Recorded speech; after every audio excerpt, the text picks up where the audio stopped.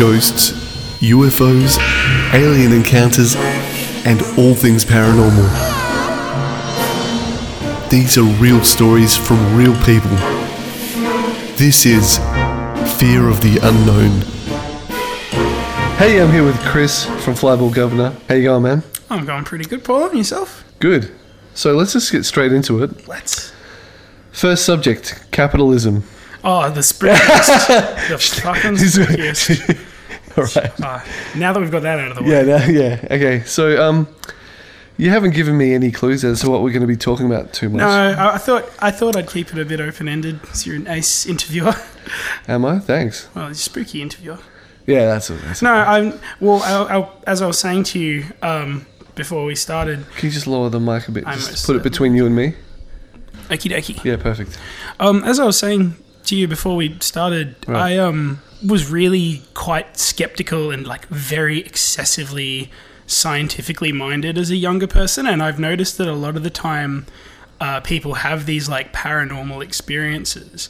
It's when they're younger or when they're in like a really when they're in a state of mind that's receptive to those kind of unexplainable experiences. Right. But then when you kind of from like I remember like year 8, year 9 even being like very scientific and think, you're smug when you're that young. Yeah. You think you know everything. Yeah. So I think a lot of the time, anything that spooky that kind of happened in my life, I would very quickly and like almost instinctively explain away. Yeah. I think you call it like smug skepticism in another podcast where it's like, yeah, I think you find an explanation just like that. Yeah. It's its own little kind of personality set, I guess. Yeah. Oh, and I think it's comorbid with a lot of other immature personality traits, shall we say? I think so, yeah. Yeah, I think it's just part of growing. I think some people don't lose it just because, I don't know. I think some people genuinely just find it empowering to be like, nope, that's swamp gas. Yeah. And, I think or like just being able to look down on other people. Yeah. Explanations feel good because you know how the world works, and you also feel better than the poor, confused people that don't. Yeah. I think that's the thing as well is you kind of get out what you put in. Like you perceive the world. You have a preconceived idea of the world in your mind, and then you perceive the world, and you kind of try to fit the two together. Yeah. So if you have a preconceived idea of the world where like none of this is possible, and anyone who thinks is just stupid, it doesn't kind of matter what you see because you're gonna filter everything through that. But you know what's worse than that, man? Go on. People who do fakes. Do fakes? Yeah, people who do hoaxes. I think that's skepticism is one of those things where they'll be forgotten. They're just an annoying voice that they don't make. They're not the ones that are remembered in history. But the real hoaxsters, they're the ones that actually send people in the wrong direction. They exploit a thing that is mysterious that we're trying to understand, and they put a real cog in the works because we're trying to analyze all the factors that they've presented us and adding it to the pool of knowledge so we can understand the bigger picture, and they're just fucking it up. And I think that's to me that's the most annoying thing. Yeah, they're a spanner in the works in the sense that like there are people who want to believe, but so they're going to have a bias where they're going to see things that have the potential to be like paranormal. Yeah. And you can exploit that by like making a hoax, say. Yeah. But that's just the other side of the coin of the people who just deny, yeah. and they shut down the conversation. So I would say the hoaxer and the excessive skeptic are kind of doing the same job. Yeah. In a way, like they're making the conversation about the paranormal impossible because it's either foolish or a way to exploit the foolish. Totally agree. But then you've got to wonder, is that not... That doesn't say anything about the supernatural. That just says something about people's worse nature, that they will exploit the belief in that for whatever, like money or notoriety. Well, that's the thing. I think it's not a thing that's exclusive to the paranormal world. That's what happens in the scientific world. Like all these people are like crawling over each other, trying to get their papers published, trying to be acknowledged by their peers, trying to get that that acknowledgement. And throughout the years, people have always been doing things. If you look at like fossil records of the evolution of man and stuff, that's been fucked with. Like there is this French paleontologist that messed around with and fabricated so much shit. It's too late to undo the damage. I'm not saying that like I mean, basically what he did is he got Darwin's theory and he's like, oh, let me just play some jigsaw and let me fill in the gaps for him. He prefigured the conclusion and then tried to slot in the speculation into it. Yeah. So he fabricated a lot. And I mean, there's a lot of people that have just fabricated shit or have their theory. And this is another aspect of science where theory is like acknowledges theory, and it's acknowledged and it's acknowledged and then it's repeated and it's repeated and it's repeated and then it becomes fact in the general consciousness of the scientific community. Yeah, I think that's also damaging because it is. It closes off avenues. I think the scientific community, unfortunately, like a lot of things, they're subject to like quite a large system that tends to dictate how they do things. Like this is going to be a very shaggy dog story because I can't remember the term, but there's a scientific field that is specifically the measurement of constants like the speed of light.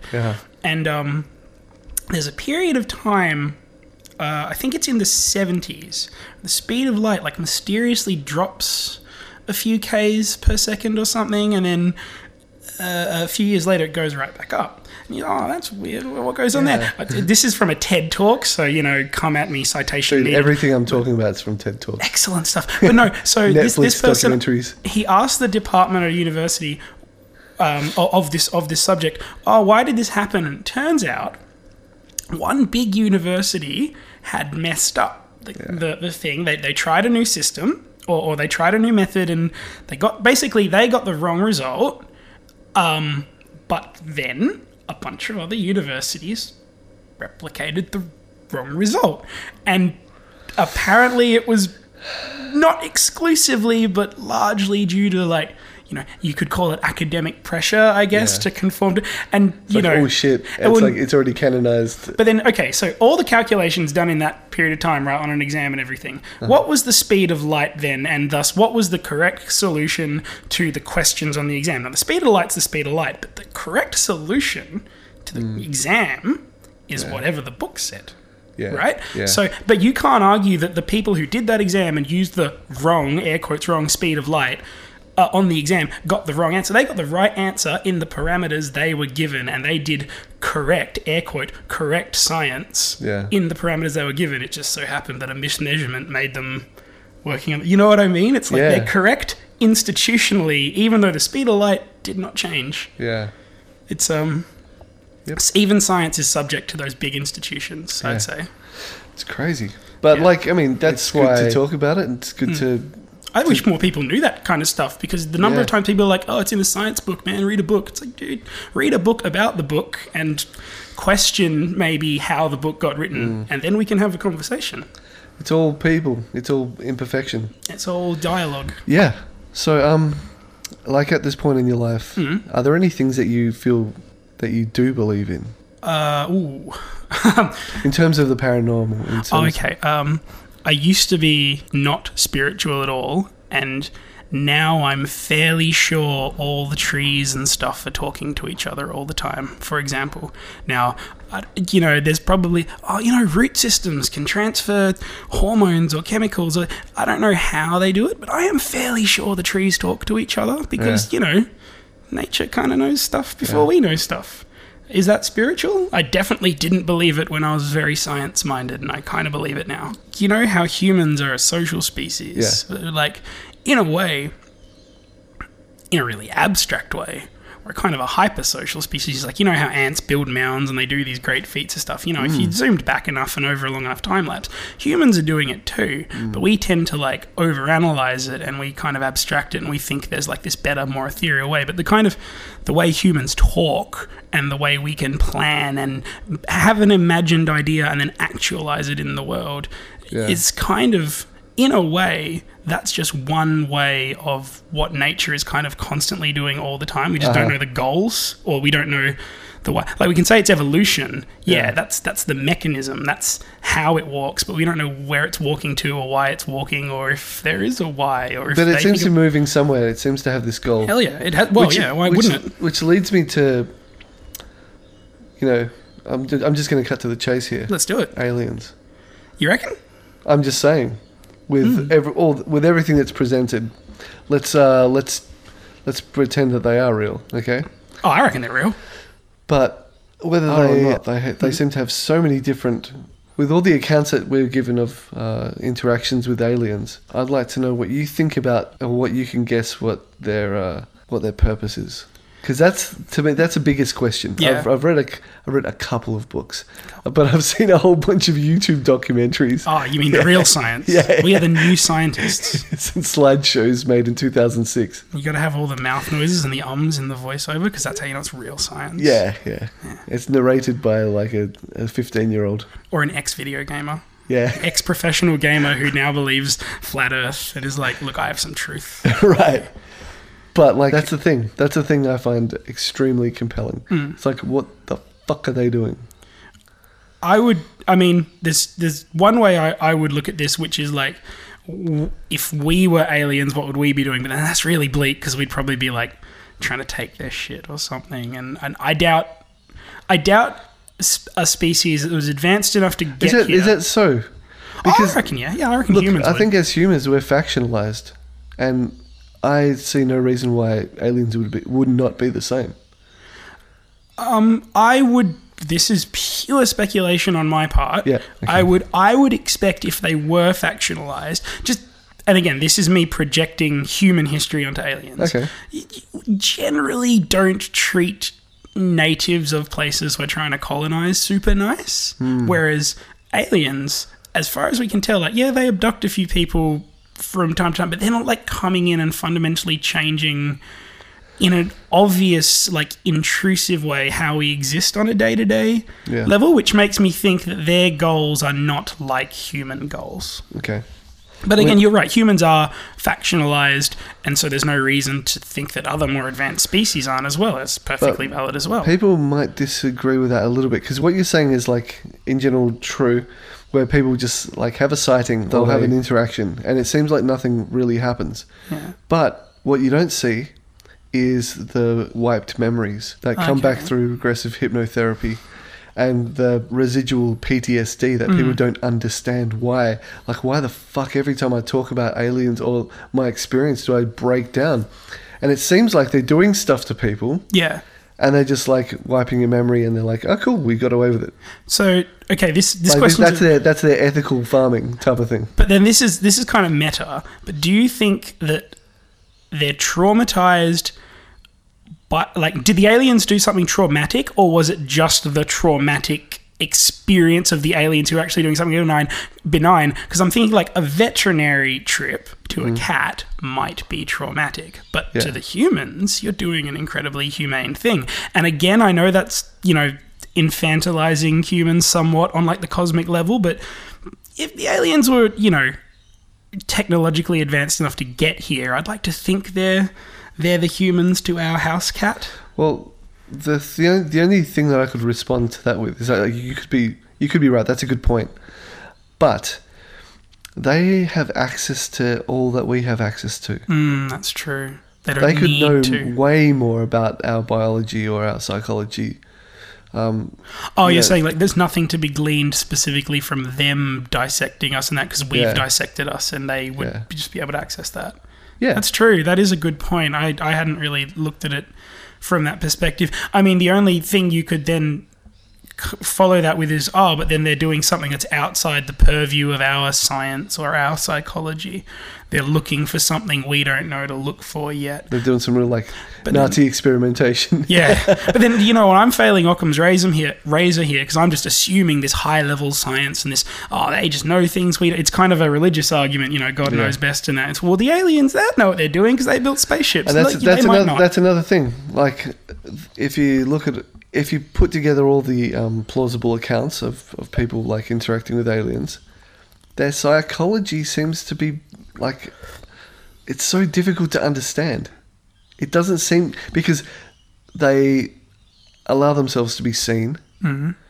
They put themselves in positions that we would consider compromising. Yeah.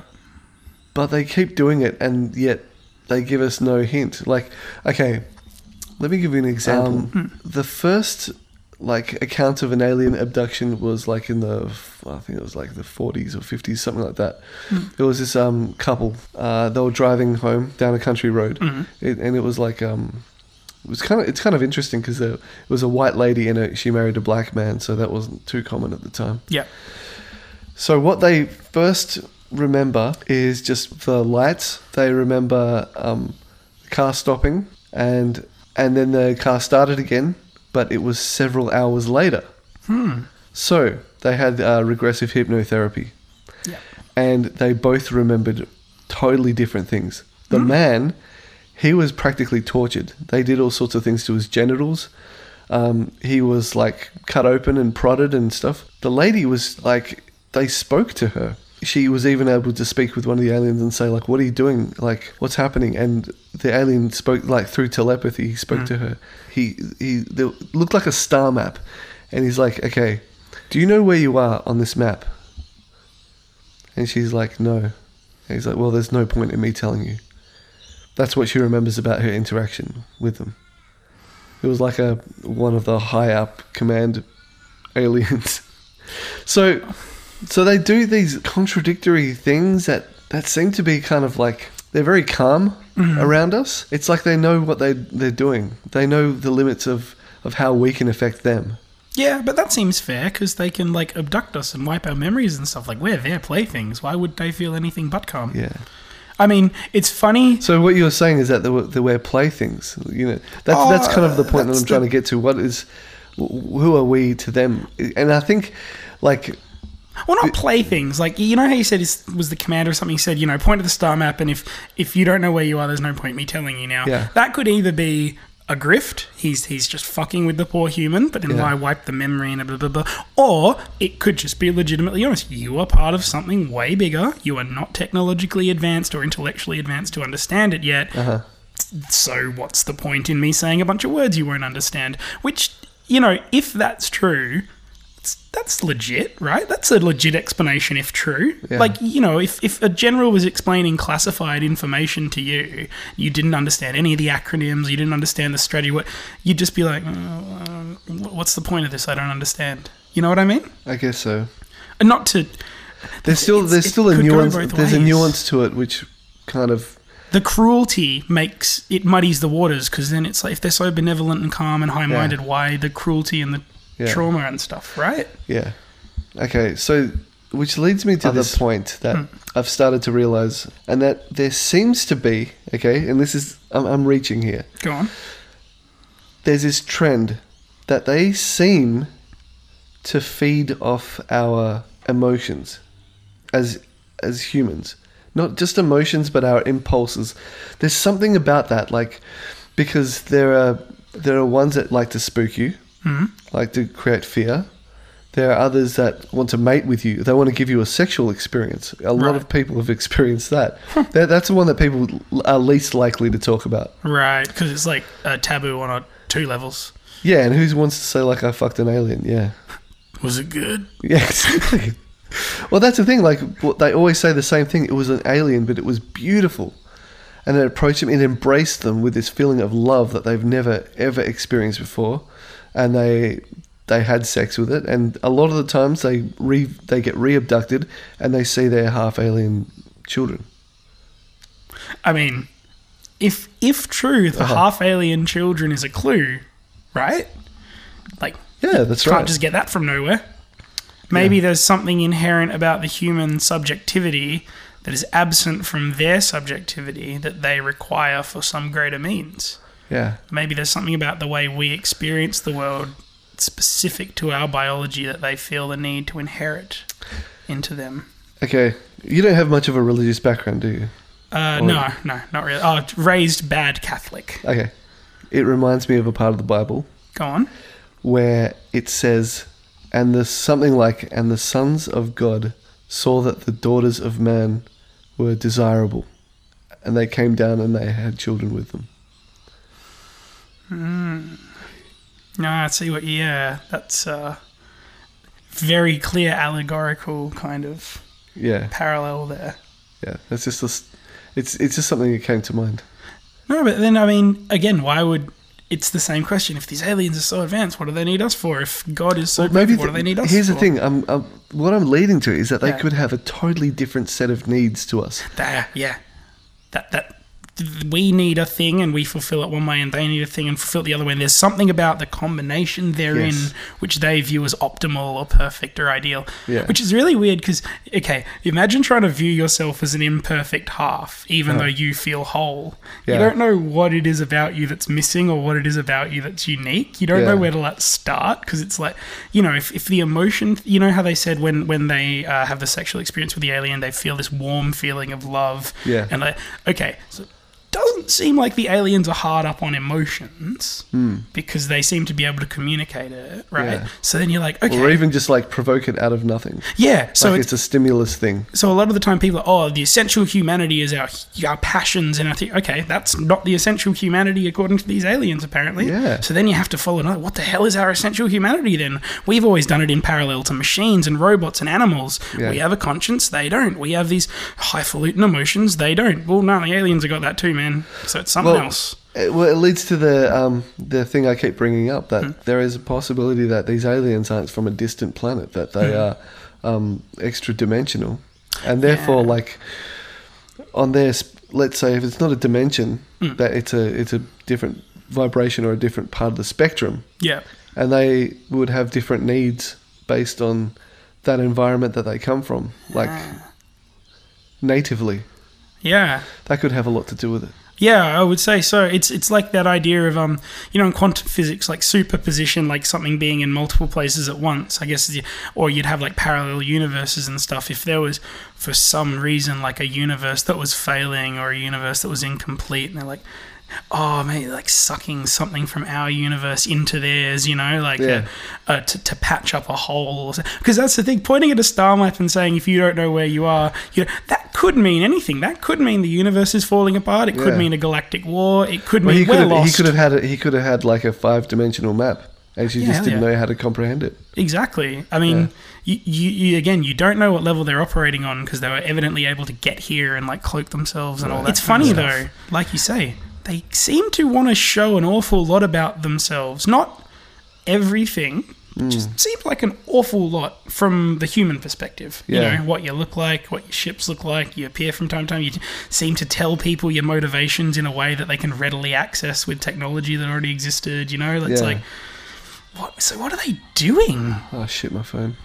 Sorry, I'll cut this part out. Sorry, just be a second. The magic of editing.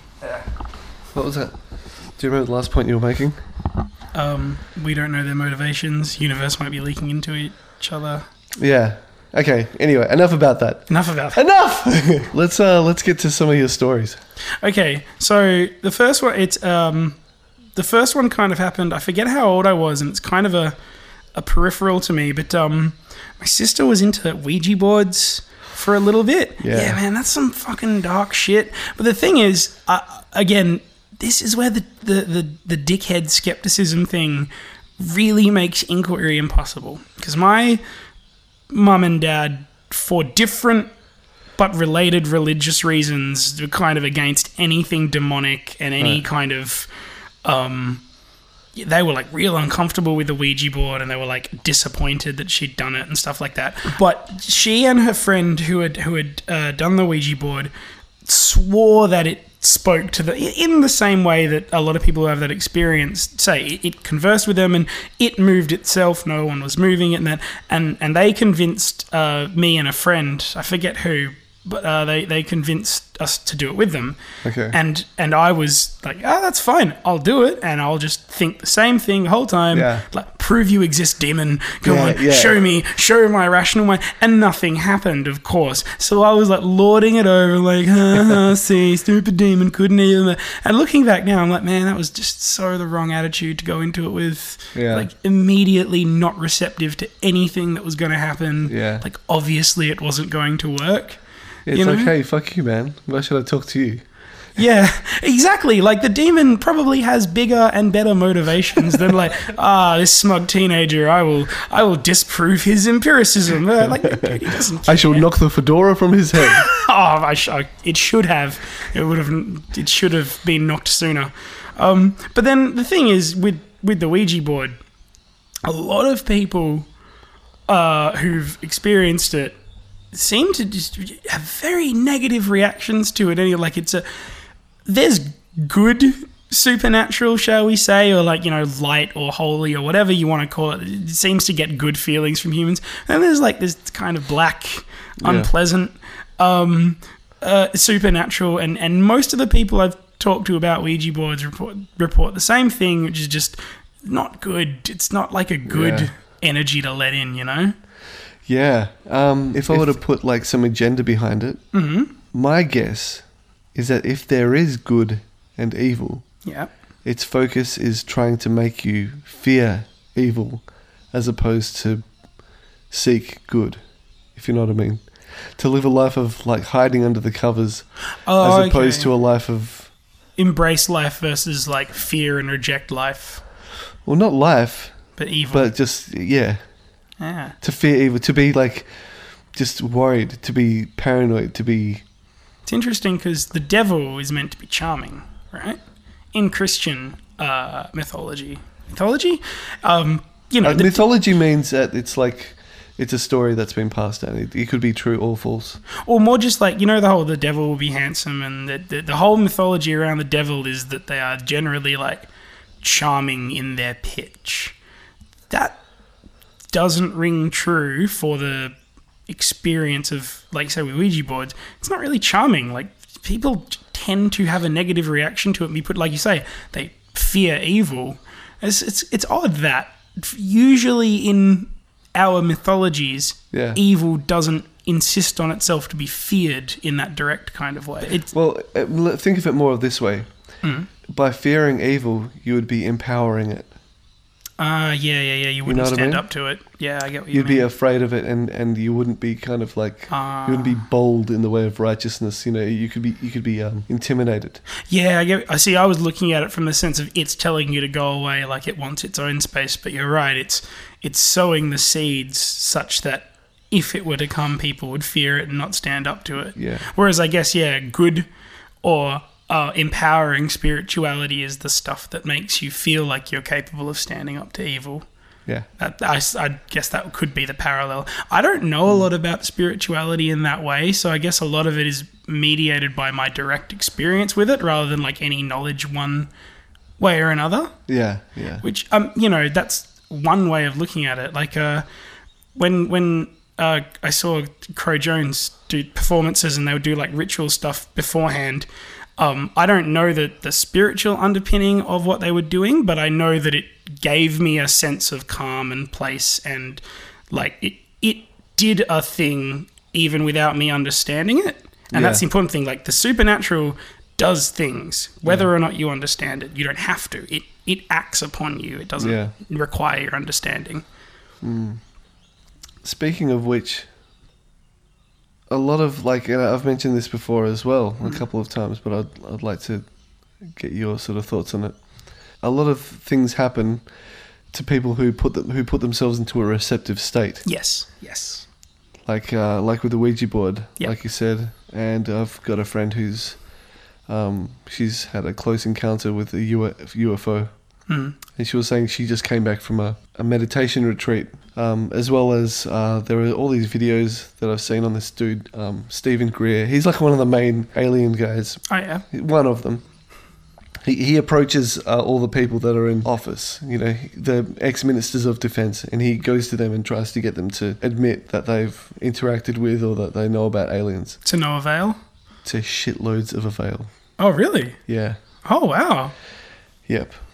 There's like if you watch Unexplained on Netflix. Yeah. It starts off with, and you can watch the whole press conference as well. It's a proper official press club conference, and it's got all these people who either are or at one point were high ups in the military or in the defense or somewhere in government, and they all acknowledge the existence and the interactions with aliens. Yeah. But they won't say why. Oh man, like I haven't looked that deep enough. I find it weird they say it exists, but someone go, oh, why? And they're like, oh no, it's classified. So why tell us then? Oh man, look, it's like they're playing a con too. It's like the aliens are playing a con, and then the higher ups are also playing a con. Well, the thing is that they want their technology really, really badly. Yeah. And they just can't figure it out. Then it makes you think. You know how, like, in X-Files, it's the colonization thing, like the humans are facilitating it.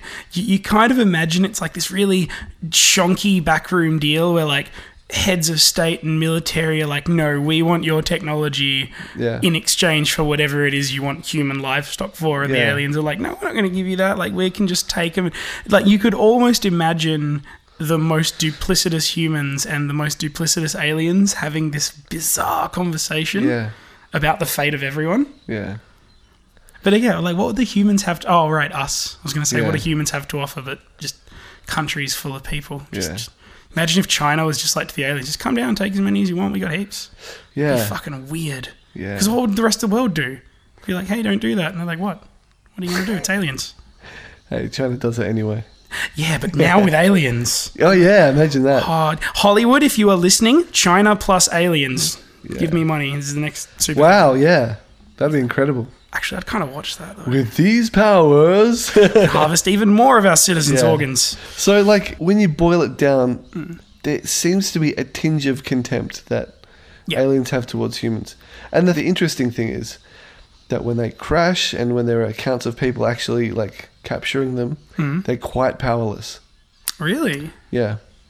Like the original Roswell crash and plus another crash that happened around near that time, near that place. There was a few dead greys, but there was always one that was alive. And and one of them was, like they said in this documentary, one of the accounts is that, like, a guy came up and he saw the military approaching them, and one of them was crying, holding this box, like grasping onto it, and they were told, get the box. And so the dude just, like, rifle butted the alien in the head, like, butts, to get the thing out of his hands and killed it. But there's another story of, and it was like, it was absolutely helpless. Like, it didn't have weapons on it or anything like that. No handheld, hand-to-hand combat preparations. I guess if they're, like, telepathic creature, they probably just, like, don't even... That's why they want us, our big, strong bodies. Oh, maybe. Well, think if they're, like, weak as fuck, but they've got amazing, powerful brains. They could make robot bodies. If it was about, like, physicality. Have you seen Blade Runner? They die after 4 years. Science. Look it up. Ridley Scott, MD. That's how you get a science. Okay. Yeah. But, like, okay, so there's this other one that they captured. Yeah. And it was able to communicate telepathically with one dude. Oh. And it fucking lived with the guy for 5 years. Really? Yeah. It was called an Eben. Eben? Yeah.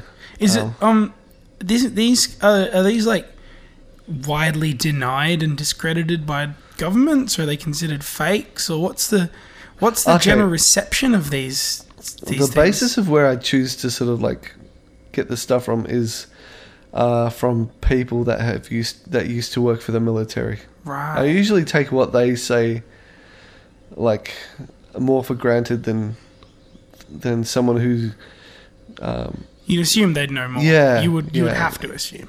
And they seem to be, like, really boring people that they like to live according to the letter, and the way they explain things is so kind of matter of fact. Yeah.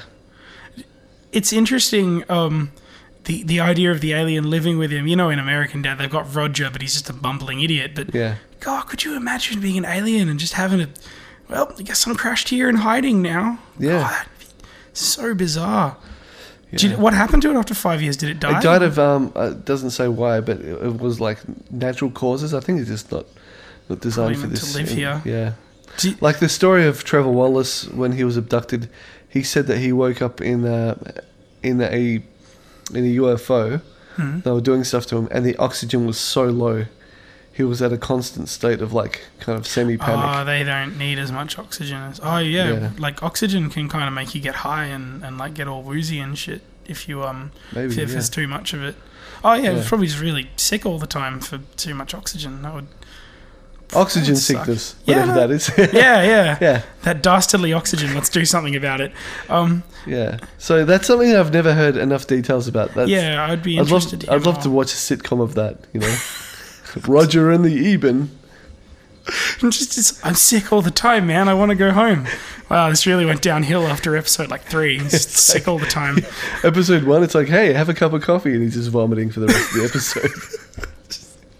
No, it's really avant-garde. Yeah. The makeup of the alien is amazing. You would swear that vomit is realistic. Yeah. Do you know, again, because you seem more of the authority, their biology must be totally different to ours. Like, they don't... do they have mouths? Yeah. They have mouths? They've got small mouths, small ears, small noses. But they're like humanoid, if I understand correctly. Like, they have 2 arms and 2 legs, and they're just kind of small humanoids. And there seems to be different kinds. There are some with 3 fingers, some with 6. There's a whole bunch of different races. There are ones that are Nordic that look like beautiful blonde tall people, but they don't speak and communicate the same way. They just have the appearance. They're the ones that do a lot of mating and interbreeding. Well, because they're attractive. Those Nords. So, all my keyboard lovers out there. Yeah. What was your question originally? I am curious now, if there's so many of them, it's like you say, humans are factionalized, maybe aliens are federated. So, it's not just one kind, like one species of alien, or it's like what's the Federation called in Star Trek? Is it just the Galactic Federation? Whatever it is. You would have to imagine... I think it's just the Federation. Well, there you go. The Federation of Planets? Planets? Yeah, but then, I would guess they're not just one species from one planet knocking around doing one planet's worth of stuff. You'd have to imagine there's a network of them. Because, how many planets must there be? How many stars are there? So how many planets must there be? It would stand to reason that there's a lot of life just dotted around there. And if they knew how to travel and communicate around, it would stand to reason they'd be federated in some way, hey? Yeah. Well, they seem to get along better with themselves than with us, apparently. Well, okay, there is one instance in history, and there have been paintings done of this, where there was above some city. Yeah. This is like possibly a few hundred years ago. A great war that happened in the sky. Oh, wow. And it's like cigars versus flying saucers. Okay, wow. Yeah. And there's paintings done of it. Yeah. That's crazy. You can... Oh, man. I got to keep it on hand. I'll find it and I'll post it. You've got to get a big folder of all these... yeah. Because this is just, blowing my mind right Sometimes now. I'm like, I have to start creating my own dossier. What I'm going to do is that, if I ever get cameras involved with this, I'm just going to, cover a wall with, these pictures that I refer to. You got to get thumbtacks and string. That's how you know you're legit. Some red yarn. Oh, yeah. None of these people work there. Yeah, exactly. Yeah. But then you've said this before on podcasts as well. That's how that's how thoughts on the paranormal and thoughts on the extraterrestrial swept under the rug is they're made out that because these are complex ideas, the complexity and the convolutedness of them is like, oh, look at this ridiculous conspiracy theorist. You know, it becomes another way people dismiss it because they're like, look at all these steps you need to get to your conclusion. Yeah. It's when in reality it's because you're dealing with very complicated things. Yeah. It's not about trying to find as many facts you haven't decided a conclusion and you're trying to thumbtack facts together. Dude, it's like going back a couple of hundred years and explaining everything that an astronaut needs. It's like, well, space is actually a vacuum. You mean the firmament? Yeah. One day I want to interview a flat earther, but one that really knows his... I don't know if that's a thing. Well, look, I got to give it the benefit of the doubt that there is someone out there that truly believes, that truly can back themselves up scientifically. I mean... But then, okay, this is the speed of light thing again, though. If they have all these perfectly valid and sound reasons why the world is flat, it doesn't change the shape of the world. Mm-hmm. You know, like they wouldn't just have to show that the flat Earth model works. They'd have to disprove the globe Earth model that we're currently using. Whereas with the aliens, we're not doing anything with the aliens. There's nothing to prove or disprove. It's just a collating of experiences. Yeah. Whereas a flat Earther, they have to show you that the entire world is actually a big old lie. Yeah. Which, it's a hard ask. I like satellites. And they always are. You can't trust what you see as well, because the examples that are always really mocked are always like they possibly don't represent like the forefront of flat Earth thought. Yeah. No, I know because people are always saying stuff like those poor people in Australia falling off the bottom. It's like, oh shit, this guy doesn't know what gravity is. Yeah.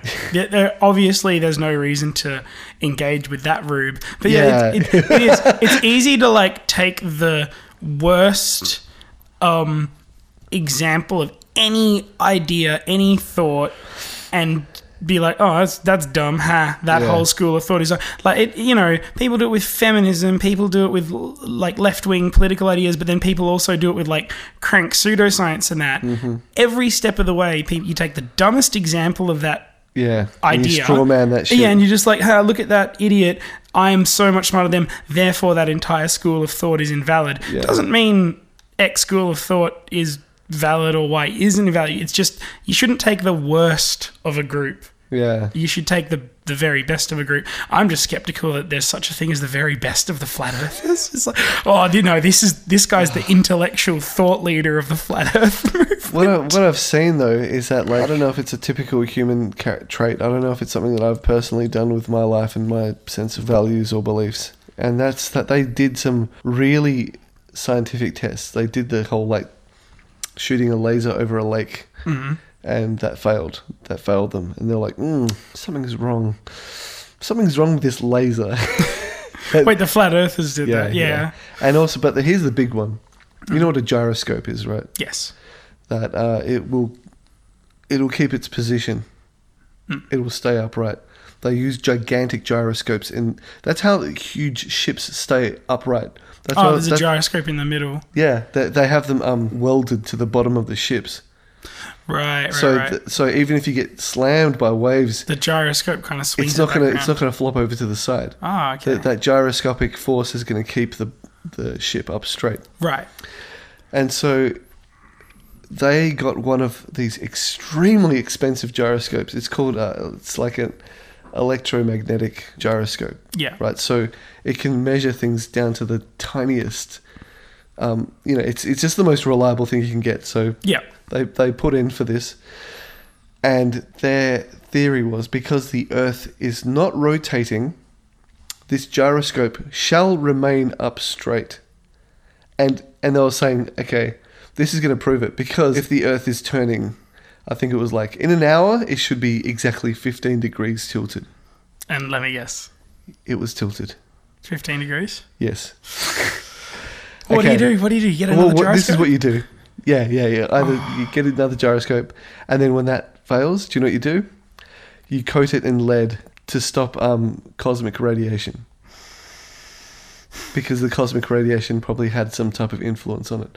And if that doesn't work, you cover it with another, lead was a mistake. Oh no, so you use a different type of material that's truly going to like block all the cosmic radiation. Where are they getting their money from? That's just like... I don't know. Like, it blows your mind, doesn't it? There's a lot of really rich people that are investing in this. Yeah. Do you hear it? You know that rapper Bob, B.O.B.? He's a flat earther. Yeah. And he started a GoFundMe to pay for a bunch of rockets to send the rockets up to show me the curve. And it's like, but we've already done that. Like that's happened. Yeah. Here's the thing that sucks. Like science, and especially like astroscience, their concern is not with proving that the world is round. No, they have. So therefore, they use cameras that have like kind of wide-angle lenses. Yeah. So it's going to make the Earth look curved anyway. Right. And in the past, like stupid things have happened, like when the first men went on the moon. I can't English properly very well right now. No, it's a hard. So what they used they used all this as promotional and marketing material. Yeah. They cut out pictures of them in their training. Yeah. And they sort of pasted it on the backgrounds of like of like space and stuff. And they sort of published those as like, here we go. As you can see, there's a man in space going for his moonwalk. And it's just like... And so people found like the original pictures and they're like, what? And there's a whole bunch of that sort of stuff where they weren't concerned with people not believing it. They were just selling it. It was propaganda. Yeah. Yeah. So they didn't give a crap about like it. I feel like people were more gullible back then now. Like we're very cynical in our modern internet age. You cannot get away with that. No, but back then, man, do you remember hearing about this? When the original War of the Worlds was transmitted on the radio, people thought it was real. They thought it was an actual emergency broadcast. And people went ape shit. And people say, oh, that wouldn't happen these days. It's like, yeah, because you've had 100 years of radio broadcast. But imagine, the president was on the TV. Or the mass hysteria it's a phenomenon like amongst humans that I don't think we'll ever lose it. Oh no! Anything sets it off. Even a flat Earth is a form of mass hysteria. It's a form of mass rejection of the consensus, which you could say is a kind of like calm, measured hysteria. It's like it's hysterical because it's an illogical kind of it's influence, lashing out response. But then people kind of have hysterical responses all the time in terms of like. Politically, say, or just socially, no one advocates for like the most efficient, like harm-reducing thing. Anything like people don't want waste when it comes to medical systems, or they don't want the public transport system to be like all these things that when you think about it, like people need to get around. People need healthcare and that it's hard to explain. We're governed by rhetoric and charisma. Yes. Which is the first huge flaw in the way that we choose to like run our lives. Yeah. That's why if hysteria happens again, it'll be because someone very charismatic kind of tells us all to just go nuts. Yeah. They'll make us scared of something. Everyone's already scared of everything all the time. We're so scared these days. Yeah. It's interesting on a podcast called Fear of the Unknown. If you talk to me about things that scare them the most, it'd be really mundane, silly things. It'd be really like stuff that's kind of everyday, like immigrants. Like, what's really scary? Alien dissections. And fucking unicorns that are homicidal. Yeah. Man, because they've got a natural weapon. It's funny, though, because... when you say that, what comes to mind is that like we live in a world of fear, but we all are coping with it. Like how high are the rates of anxiety and depression? It's crazy. And people are, it wasn't like that in my day. It's like, well, it's kind of good. We're diagnosing it now. Like obviously people are aware of something. I do think that it was like it's a scientific fact that it's grown. Yes. And I think it's this society that we've created for each other, blah, blah, blah, social media, etc. It's anxiety inducing. Yeah. You see horror films nowadays about social media. Have you noticed that there's a few, about like people that have committed murders or like suicides or like ghosts in social media? Yeah. That's it's weird, isn't it? Don't you think? Yeah. Art always imitates life. That's after the bombings. That's when all the Godzilla movies came out. Yeah. That's that Romero guy who started the whole zombie thing? Romero. Yeah, Romero. Yeah, Day of the Dead and... Yeah, like zombies are an allegory for consumerism. In a way, that could be one of them. But that mass human force that kind of. Well, here's the thing: what do you do when you see a bunch of, like, for example, I assume that you're not a Trump supporter, right? Not really. Not unironically. Yeah. So the way that people typically view a Trump supporter is this dehumanized kind of dangerous thing. Yeah, I get what you mean. And that's why we love zombies. Yeah. Because we like humans who aren't humans. Yeah, exactly. We love to see people who are not on our side as not people anymore.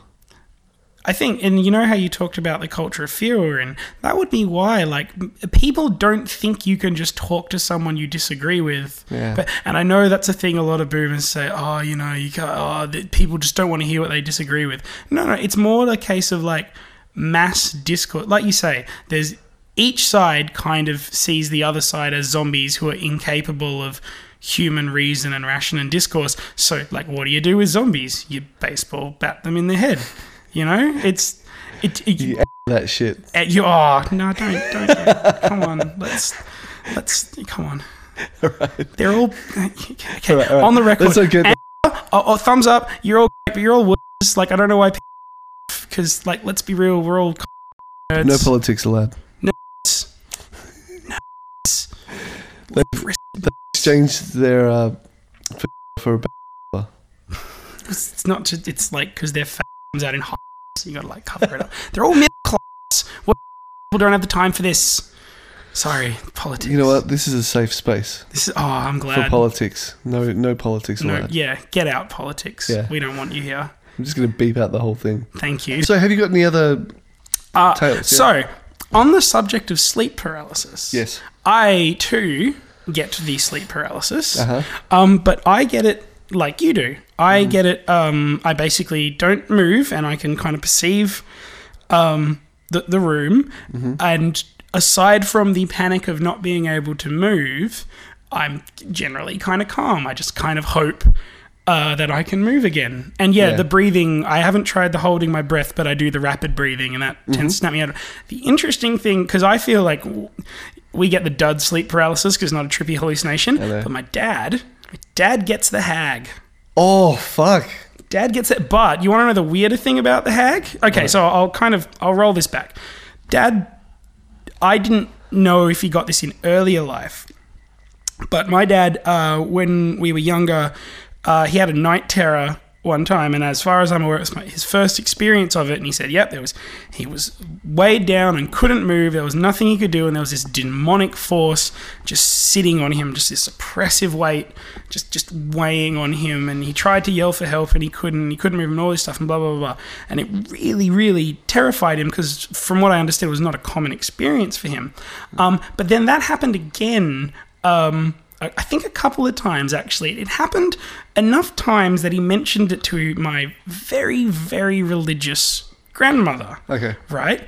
And she gave him a ward. She gave him rosary bead to keep under his pillow. And he's never gotten it since. Wow. Which I find... Because I always would have thought you'd experience it in a way similar to a family member or a kind of person you like spiritual in a similar way to. But no, I get the kind of calm, depersonalized one, but he specifically got the hag. Yeah. That's scary. Amazing. It really got to him. He was like very spooked by the whole experience. The rosary bead took it away. I've seen a documentary of like a guy that it was so bad. It was so terrifying that he did sleep studies and you can see him in the grips of it. And they tried to exercise him and it wasn't working, you know? And I feel so bad for those people. Yeah, that's particularly terrifying. Because some people, like, they're there for like minutes and they're basically, it kind of looks funny because they're lying there totally relaxed, like going, you know? But it's absolutely like, it's the worst thing that you can imagine. I mean, you're trying to sleep, for fuck's sake. You're already tired. You don't need this, you fucking demon. I've got work tomorrow. But I've had one unique experience where I was able to get up. And you know how like you get up and you're like, fuck, I'm still in the bed. Yeah. But so you find yourself still like lying down. Yeah. I was like, okay, I'm going to do this. And I got up and I just started walking and I walked out of the room. But the snapshot that my mind had taken was its limit was at the doorway. So you opened it to nothing. And it was just static. Yeah. It was static outside. Like a TV static. Yeah, kind of like TV. It's like maybe like, have you ever been choked out? Yeah. You know how like your vision starts to go like when you close your eyes and you get the freckly it was kind of like nonsense. that. Because the thing is, I could hear my kids playing in the other room, and they were in real life. They actually were playing. So I'm like, okay, I'm gonna see if I can. Like, I was thinking, am I astrally projecting? Right. So I thought, I'll try it out. I got up and walked towards the door. As soon as I opened the door, it was all just a fuzz out there. Yeah. And I kind of woke up out of it and I was just like, that's interesting. And you've said that your brain takes a snapshot of the room, but then obviously outside the world it doesn't have the power, or it doesn't have the imaginative skill to construct the rest of the world, or maybe because it is based on an actual snapshot. Yeah, that's true. That's true. Because like you'll notice all the details. Like if you walk out of this room, there's a lot of stuff that you'll forget about what's in here. Yeah, yeah. But if you have that snapshot and you're in sleep paralysis, you can suddenly start to observe shit that you just overlooked. Have you? Because you've when you've had it, you've kind of experimented with it. Have you noticed that you can maybe see a detail in your sleep paralysis that you didn't even notice was there in reality, or is it? Yeah, exactly. Yeah? Exactly that. Really? Yeah. It's actually, I'm in a weird place now, having listened to the podcast, a few of the past podcasts. I find the sleep paralysis like so anxiety inducing because I'm always worried it'll be the last and you'll just be paralyzed forever. Yeah. But you've got me really like morbidly fascinated, and I almost I'm wishing it upon myself to give it the red hot empirical go, because I used to be able to lucid dream. Okay. And I feel like it was wasted because teenage me would just fly. I'd just be like, I'm in a dream, Superman, and then I'd just be flying around for a bit, and then I'd wake up. And man, trying to conjure up naked ladies. No, it's like come on. I was like such a fucking late bloomer that like when I had the superpower of being able to realize I was in a dream and basically be God, all I wanted to do was fly. I didn't even like summon tits. Like what did? I've had a couple of lucid dreams, but it's like for 20 seconds. Yeah, well, it's never 20, for long. 20 dream seconds or whatever it is. Like, but I found that I didn't have much control. Like, I would try and leap, but I could only. It's like the Matrix, where you can only bend physics. Yeah, I couldn't actually control stuff. I would, and this is pure speculation on my part. Mm-hmm. It would be because I found my experience of it that I would just wholeheartedly embrace that it was a dream. Like, you knew it was going to be over soon, and you knew that this entire world was like this warbling distortion of your thoughts. Yeah. But it was more like I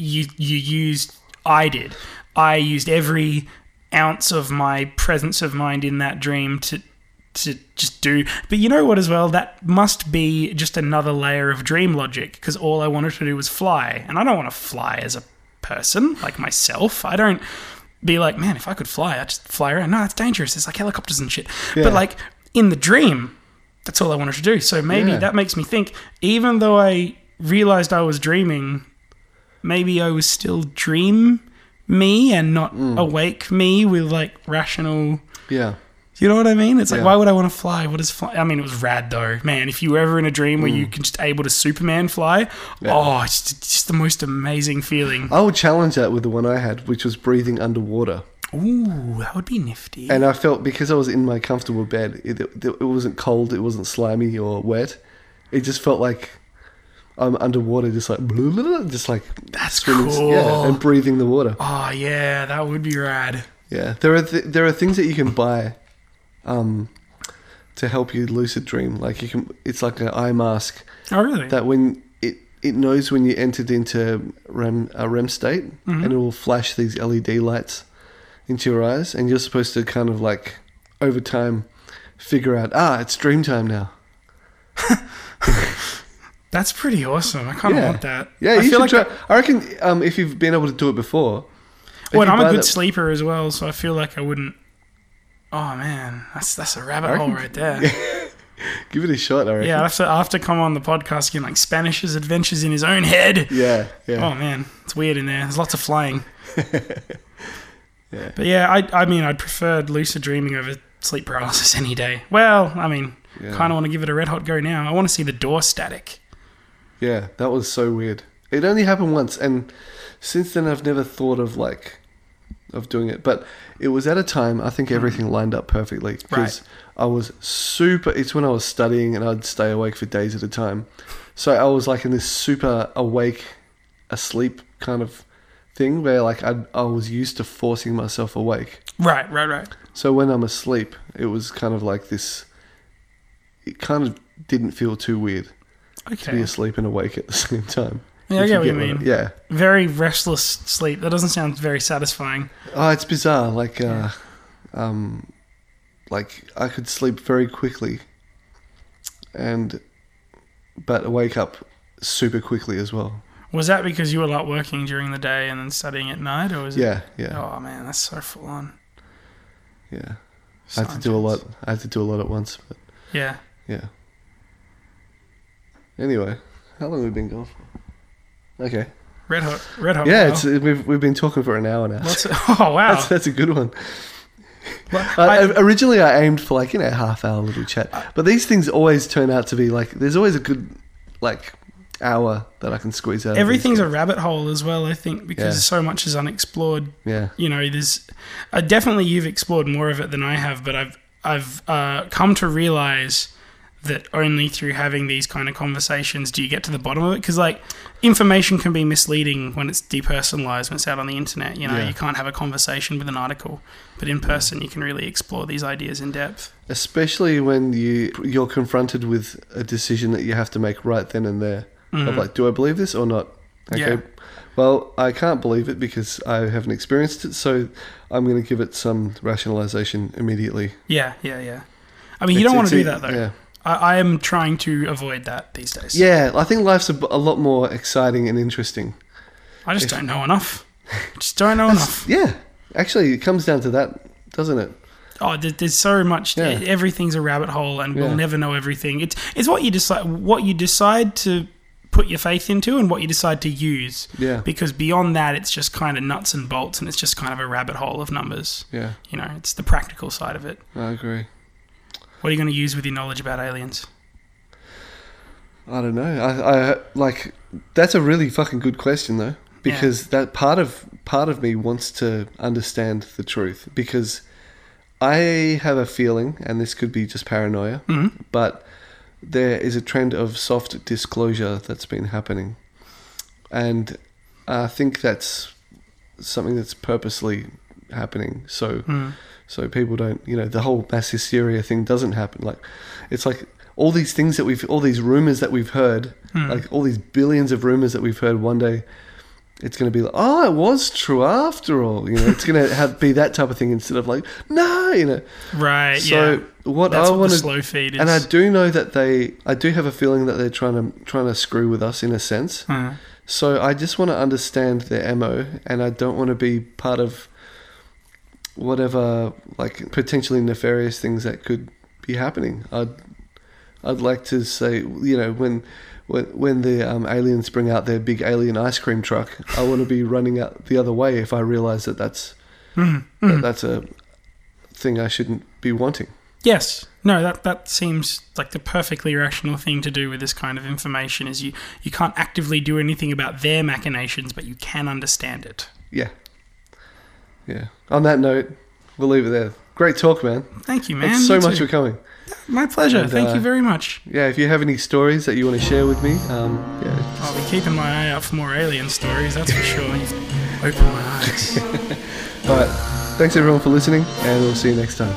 You've been listening to the Fear of the Unknown podcast. Be sure to follow us on social media with all links in the description.